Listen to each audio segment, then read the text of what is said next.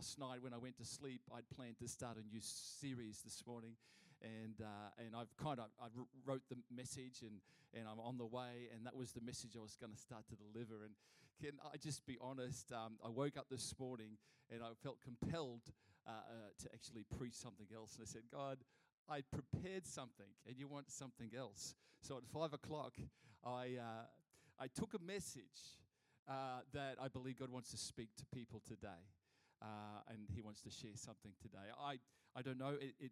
I think it all relates to us. I think God wants to, but maybe particularly it might relate to several people. But let's go for it. Is that cool? Okay. So Mark chapter 8, verse 22 to 25. I want to read these verses, and it said this. Then he, who's he? That's Jesus. Then Jesus came to Bethsaida, and they brought a blind man to him and begged him to touch him. And so he took the blind man by the hand and led him out of the town. And when he had spit on his eyes, he put his hands on him, and he asked if he saw anything. And the man looked up and said, I see men like trees, walking. And then he put his hands on his eyes again and made him look up, and he was restored, and he saw everyone, clearly. Wow. I find this one of the most fascinating passages of Scripture. And the reason I find it fascinating is for the same reason that I find it fascinating that someone like Ash Barty, who is the number one women's tennis player in the world, and mind you, she is Australian, could win the Grand Slam event of Wimbledon in London this year, and yet go to the Olympics and lose in her first game of the singles at the Tokyo Olympics. That fascinates me. I don't know the answer to that, but I'm sure Ash does, and that's cool. But it fascinates me, and for that reason, because champions are not supposed to lose so easily. Is that right? We have an expectation. I had an expectation. Ash Barty going to the Olympics, surely the gold medal is going to be hers. I mean, she won a bronze in the doubles, but that's besides the point. So we know them as champions because they don't fail, or they shouldn't fail. And yet on this occasion, this is what fascinates me with this passage, and on this occasion it seems that Jesus himself for a moment has failed. Failed to heal a blind man, well, at least straight away anyway. At least straight away. In actual fact, I read the chapter before Mark chapter 8 where this story unfolded. I read chapter 7, and there was a man who was deaf, and Jesus put his fingers in his ears, and he was healed instantly from his deafness. I read chapter 10 of Mark's Gospel, a couple chapters after chapter 8 of our story, and it talks about a man called Bartimaeus, who also was blind, and it says Jesus healed him instantly. Instantly. And so I'm kind of thinking about that. In actual fact, I've never read of a time in the Bible where Jesus had to lay hands on someone else twice. There is no other time in the Bible, is there? When he actually laid hands on him and the man could just see kind of partially or blurry, and yet Jesus put his hands again on him and he could see clearly. So here it's interesting. Why did Jesus have to touch the guy twice? Why did Jesus have to go a second time, have a second go, a double dip, so to speak? Why did he have to do that? Is there some possible explanation? And I thought about it, and maybe the man was lacking in faith. That's the reality, hey? The miracle took a little longer because this man needed to believe a little, harder. But you know what, to be honest, there was those who Jesus healed that had very little faith. Mark chapter 9, the man with the son who had an evil spirit actually said to Jesus, I believe, Jesus, but would you help my unbelief? And Jesus delivered his son. And so I see Jesus did heal people who had faith, but sometimes he healed people to help them get faith. And so the explanation doesn't really address the issue I'm talking about in Mark 8.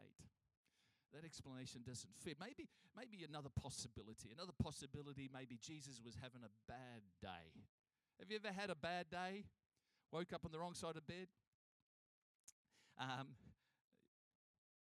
Ash Barty had a bad day, obviously. She didn't win the very first game against, mind you, the lady she played was at 48th in the world. Ash is number 1 in the world, and she lost to a 48th player. Now, in the end, Ash was probably just having a bad day. And that's the thing I like about Ash Barty. She's like, whatever, I'm the number 1, but in the end, I lost. That's cool, I'll move on. I like that. But she was having, I suppose, a bad day. But you know what? I distinctly, as I read Scripture and as I think of God and Jesus Christ, he never really had a bad day within himself. He had bad things happen to him, but he never had a bad day. So, Jesus was God in the flesh, and he doesn't have bad days. And so the reality is that explanation doesn't really cut it as well. None of these reasons give us an answer. And I let's be honest, this morning again, I read several Bible commentaries real quick because I've got them on I've got a certain piece of wonderful technology on my computer. I can read them all, and I read a couple of Bible scholars, and they all seek to offer views, but you know what? They're all different. They're all different. Nothing wrong with their views. They're all theologically kind of pretty good, but they're all different. But here's my discovery about Mark chapter 8. Here's my discovery. No one really knows why Jesus took 2 times to cure this man. No one really knows. And you know what? We won't know until we get to heaven. Who wants to ask God some questions when you get to heaven? Yeah. That'll be one of mine. Why did you touch him twice? Have to touch him twice. So no one really knows.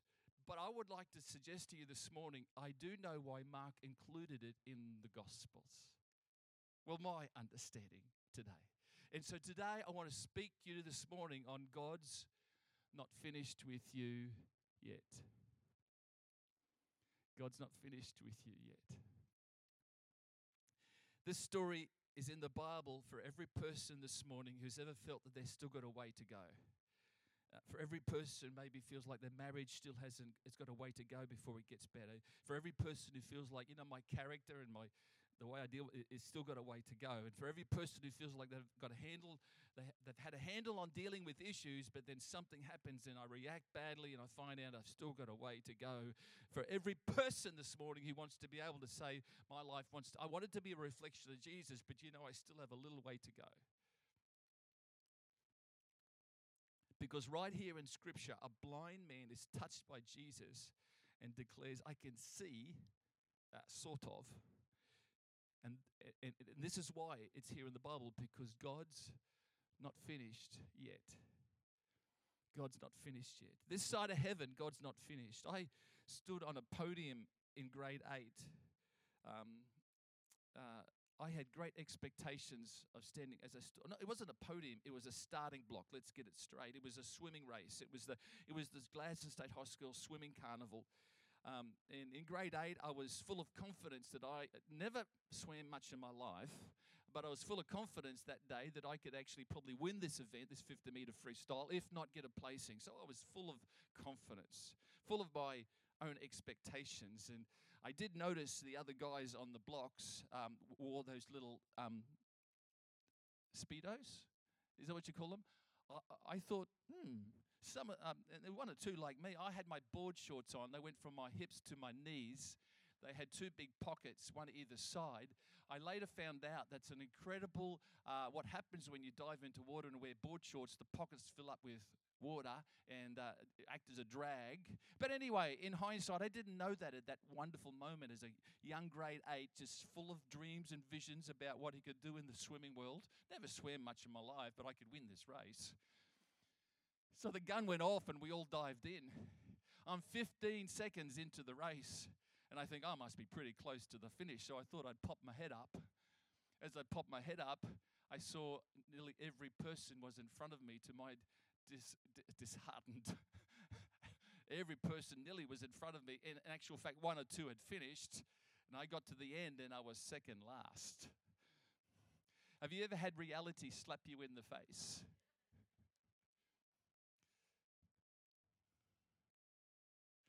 You see, I've come to that understanding the reality, sometimes we think we're making progress, and reality comes along, and it reminds us that we've still got a way to go. In actual fact, I think as a Christian, humbly, we need to continually be aware that we've got a way to go. But that's okay. Because God doesn't finish with us at a certain point and say, you've made it. He doesn't say, well, you're not going to make it. God's never finished with us. I love the reality. See, we all have times like this blind man when we're expected to open our eyes and everything to be crystal clear. And you know what? It's still a little bit blurry. Sometimes it's just individual situations and just a little bit blurry. Maybe the future's a little bit blurry.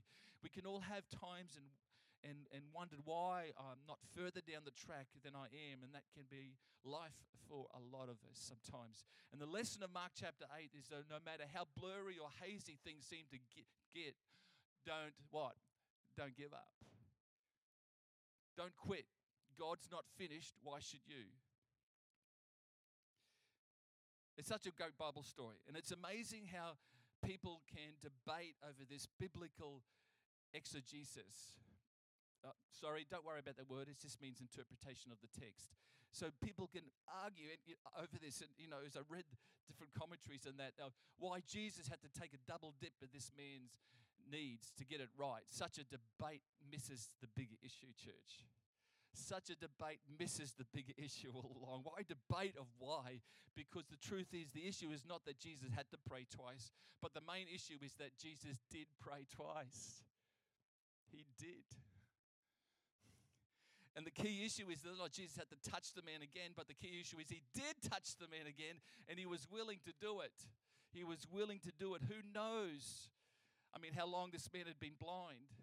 How many people had given up on him? Maybe he was too hard basket for many people, but Mark reminds us that instead of Jesus putting him in the too hard basket, Jesus looked at him graciously and loved this man and saw a person who God wasn't finished with yet. And I don't know why Jesus had to touch him twice, but he just did. And thus I know why your marriage, I don't know why your marriage may have failed. I don't know why your business failed. I don't know why kids run off the track sometimes and walk around the Lord. I don't know any of the answers to those questions. But one thing I do know this morning, despite all the heartaches and failings or my own stupidity or our stupidity, God doesn't finish me up and say, you're finished, you're dried up, you had it, you can't do it anymore. He doesn't say that. He says, there's a way to go and I'm going to be with you. And that message is an oasis in a barren place maybe for some of us this morning. When I understand that God's not finished with me, can I share with you just three things? Three things today. If God's not finished with me, God's not finished with you today, I can continue. I can go on. Because it says we are a work in progress. Ephesians chapter 2 verse 10 says, I am God's workmanship. I am God's workmanship. For he is the workmanship created in Christ Jesus for good works, which God prepared beforehand that we should walk in them. I am God's workmanship. You are God's workmanship. In other words, if the analogy was stretched a little further, he's the carpenter, which he literally was, Jesus, for a while. And where that lump of wood, where whatever he has to form us into, he's the potter, where the clay, whatever imagery you'd like to set today. I was a boy of 12, and my mum and dad wanted to renovate their house. And so the carpenters moved in, and there was a lot of sawdust, and there was a lot of offcuts of wood, and there was a lot of noise, and it was a bit chaotic, and it was a bit messy. And, in hindsight, I thought maybe we should have just gone and rented another house for 6 weeks while they did the job, and they just ring us up and say, we're finished, come back and live here again. But that's not what we did. But, in life, the truth is we have to live in the house while God is renovating it. You and I live in the house. He doesn't say, just step aside, let me work on your character, you just go and have a holiday. No, we've got to live in this house. He works on it while we're living it. We have to live life, and as we live life, it's amazing how he just wants to renovate. He says, come on, keep on, continue, keep on moving forward, because the renovation process hasn't worked. But in life, the truth is we have to live in this house, and it can get a bit noisy. And this morning, in my life, you hear it getting a bit noisy, it's okay. God's not finished with me yet. He's just renovating. And please don't write off a wreck that's an incredible reno. Your life may seem like wrecked right now, but maybe it's just a reno. It's happening. It's a reestablishment. So continue. I'm not saying that imperfections don't matter. Of course, I'm not. But what I am saying is when you understand that God's not finished, you can find the grace to continue to function in the midst of the work that we have to. And I'm interested that this blind man did not panic when his vision was blurred. He didn't throw the towel in because he knew something. He possibly knew that somehow Jesus wasn't maybe finished with him yet. And Jesus didn't say, well, that's it. That's all I've got. Blurred vision is better than clear vision. You had nothing before. You got blurred vision. Live life. No, he didn't say that. Jesus had not given up on this blind man. He sure hadn't given up on us. And maybe the vision's a bit blurred, but you can continue. People who understand that can live. Listen, people who understand that you can continue and live with the realities of things that aren't perfect. Sometimes you've got to live with the realities that they aren't perfect. I didn't say you accept the realities of imperfection, but you can continue on knowing that God's not finished with you, because the other option is to sit on your hands and look at my failings and issues and say, I'm finished. And if God is not finished, you can't say that. We can sit down and say, it's done. This is as far as I go. Until our dying breath, I know that God's going to continue to work. Continue. Why? Because he loves you and he loves humanity. And your life is just not about you. Your life is about the people that you'll love and speak to and touch and relate your renovation to. Sometimes, well, I've been through this. It's amazing what God will use you for. But you've got to continue. You've got to continue. We're under construction. It's not a wreck, but a good work. It's a work of grace, a reno, so I can continue. So if I can continue, I can do the next thing. Number 2 is I can change. If I can continue, I can change. The blind man doesn't stay blind. Good story, hey, it ends well. Nor do his eyes stay hazy or blurry. In the space of 4 verses, it's amazing how much he does change. In Mark chapter 1, verse 17, in relation to a man called Simon, he later became known as Peter. Jesus said to him, follow me, and I will make you what? Become fishers of men. So give some attention to this word make. I'll make you. It means to fashion, form, or construct. To make a thing out of something. You would have to agree with me that Simon, which was his name meant the reed blown by the wind. Simon, the guy who changed and drifted and never had any kind of confidence. Simon became Peter, which meant the rock. Not the rock the church was built on, by the way, but just a rock, a strong, solid person. And he changed from a man with little purpose and little direction in life to become an incredible advocate for Jesus Christ, the leader of the 12 disciples in many ways. He was of all the disciples, he undertook an incredible change. Incredible change. Peter, the reed became Peter, that little rock that God used. One of the most incorrect things you can say about yourself is this: well, I'm just like that. That's just me. Well, that's just the person I am. It's just the person you married. Stop saying that, because you can change. Well, that's who I am. Stop saying it, because you can change. Why would you declare yourself finished when God hasn't? Well, that's just the way I am. I am what I am. God says, hang on a minute. Not finished. And some of us use our personalities as an excuse for a poor marriage or bad relationships, or as if our personalities are immovable. And yet the Bible says we're all being changed from what? Glory to glory. And the truth is, we can declare we serve a God of change. Oh, sing about it. But we're so stuck in our ways. Well, this is who I am. God is not finished, which means I can change. So if God's not finished and I can continue, And if I can continue, I can change.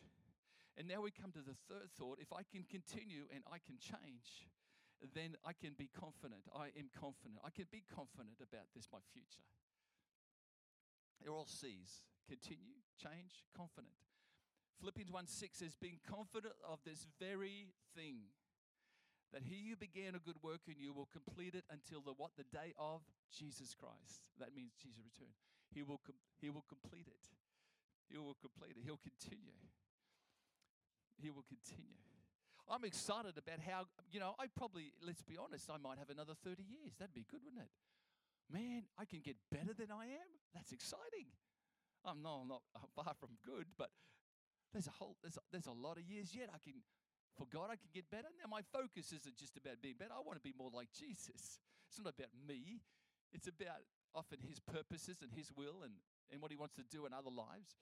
But it's exciting, isn't it? No matter how many years, we can get better. And we can be confident in this. There's one thing that gives me confidence about everything else. My confidence is the fact that he began it and he will finish it. That gives me a great confidence. Do you know there was a couple kings in the Bible, very famous. One was Saul, one was David. Saul was the first king of Israel. You might know the story, but he got sidetracked and derailed in his mind through that process of being king. And he started to become very jealous of David and hated David. And to a point, David was his son-in-law. Talk about in-laws. Anyway, Saul wanted to eventually see David killed. Saul went to great lengths to try and kill his son-in-law, chased him around the desert. 10 years, never eventually killed him. Saul, what was wrong? Saul, why? Because he certainly had opportunity. There was something happening in Saul's life. I tell you what it was, I believe, is he lacked confidence in who he really was as the king of Israel. And yet we look at David in such a contrast. Do you know David had 2 opportunities to kill his father-in-law? Could have wiped him out. No problem at all. Why didn't he wipe him out? Because he had confidence in his God that he wasn't finished yet. And why should I short-track God's work in me by killing Saul prematurely when God's not finished yet? And why should God, and often in our lives, that's the stuff. There was stuff yet to be worked out in David's life. And I suggest to you this morning, you see the struggle and the challenge can often sometimes in your life be an indication that God is just not finished with you yet. And it's okay, just submit yourself to it and continue and let him change. And have confidence that he began a good work will continue because he's not finished. And David knew that. Well, that's why he didn't take things into his own hands. Sometimes you and I take things into our own hands and said, I will sort this out. Why don't you let God continue to sort it out and trust him? It's difficult to stay in the challenge and the struggle. I want to run from that thing. Get me away. But it's never really gone, is it? It's always a problem here until we deal with it in here. See, the astonishing fact is there's not that Jesus, church, had to touch again. But the amazing thing is Jesus did touch the blind man again until it became right. And God is not finished yet. I'm not sure where you are at this morning. Maybe you've looked up and everything still looks a bit hazy and blurry in life. And the message this morning is that God believes in us. And so hang on, because God's not finished what? Yet. God's not finished yet. And that situation that you just despise and hate, and that challenge and that struggle and that thing, or that addiction or that habit or that attitude, I tell you, would you hang on? Would you continue? And let him change you. And then as you continue, it's amazing the confidence you can have that he will continue. Confidence you can have, not in yourself, but in him. In him. I thought we'd just for a moment this morning, before we close this service, we'll share communion together. Because if there was ever an incredible moment in history that was a change agent for humanity, it was the death and resurrection of Jesus Christ. It says in Hebrews chapter 12, verse 2, looking unto Jesus, the author says, The author and the author and the finisher of our faith, that's Jesus, who for the joy that was set before him, that's Jesus, for the joy that was set before him, endured the cross. And he despised the shame and sat down at the right hand of the throne of God. And Jesus allowed himself to die on a Roman cross, folks, not because Jesus had some things to deal with and God needed to punish him. No, Jesus took the punishment that we deserved, and it wasn't Jesus who God wasn't finished with. It was with us that God hadn't finished with us. It was with there's a lot of people on the day of Jesus' crucifixion. They thought, finally, he's getting his just desserts. This radical preacher, he's finally.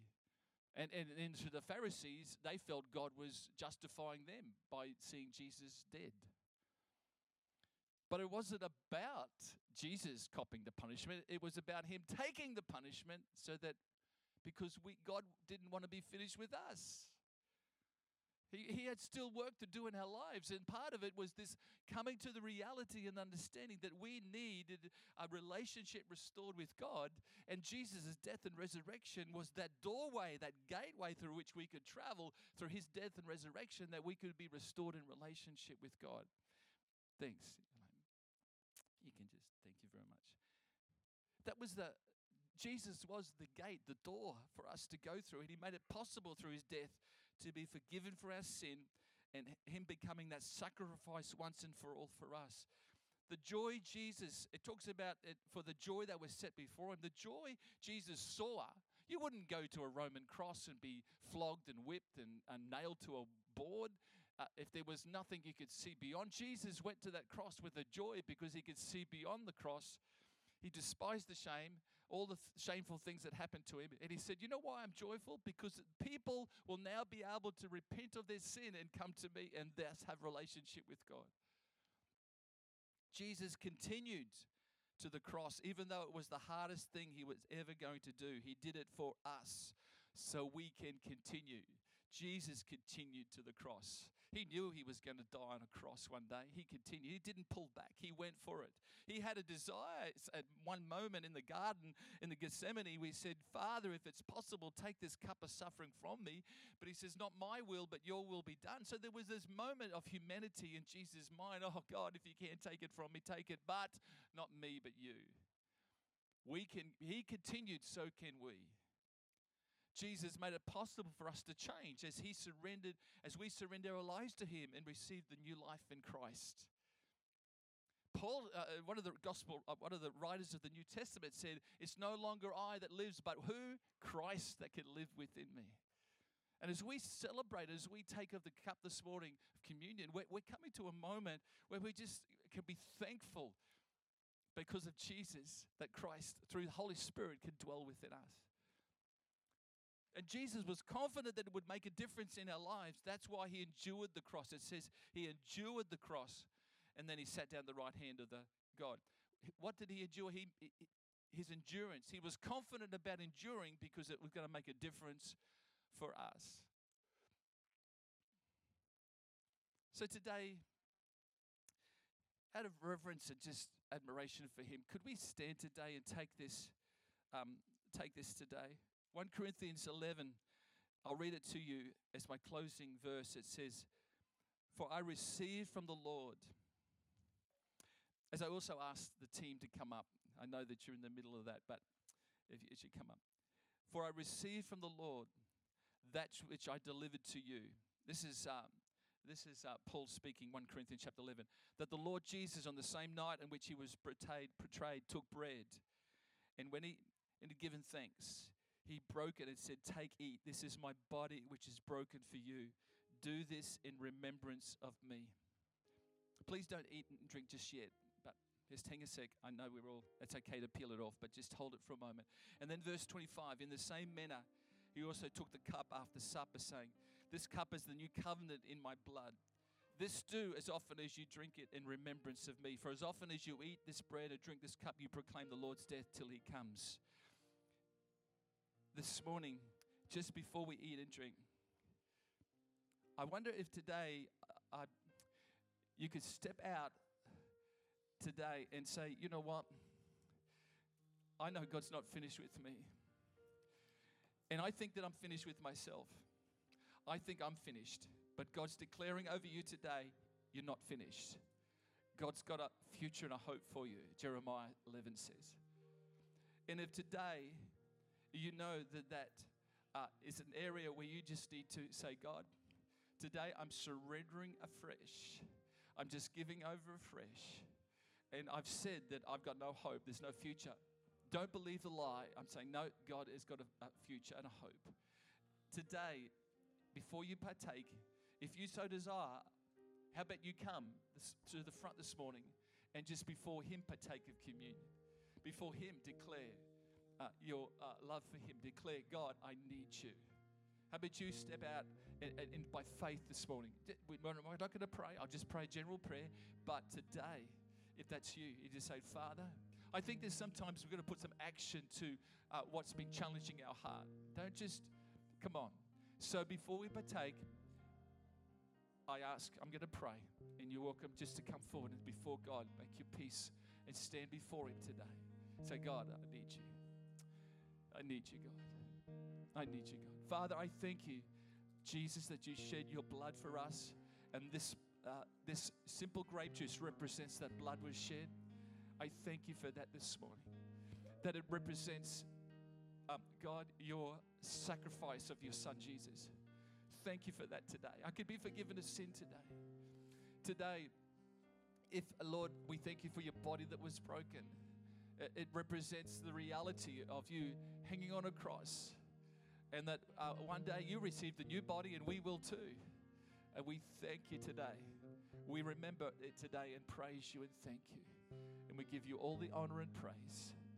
So right now, how about we eat and drink in remembrance of Jesus? And let's thank Him today. Thank you, Father.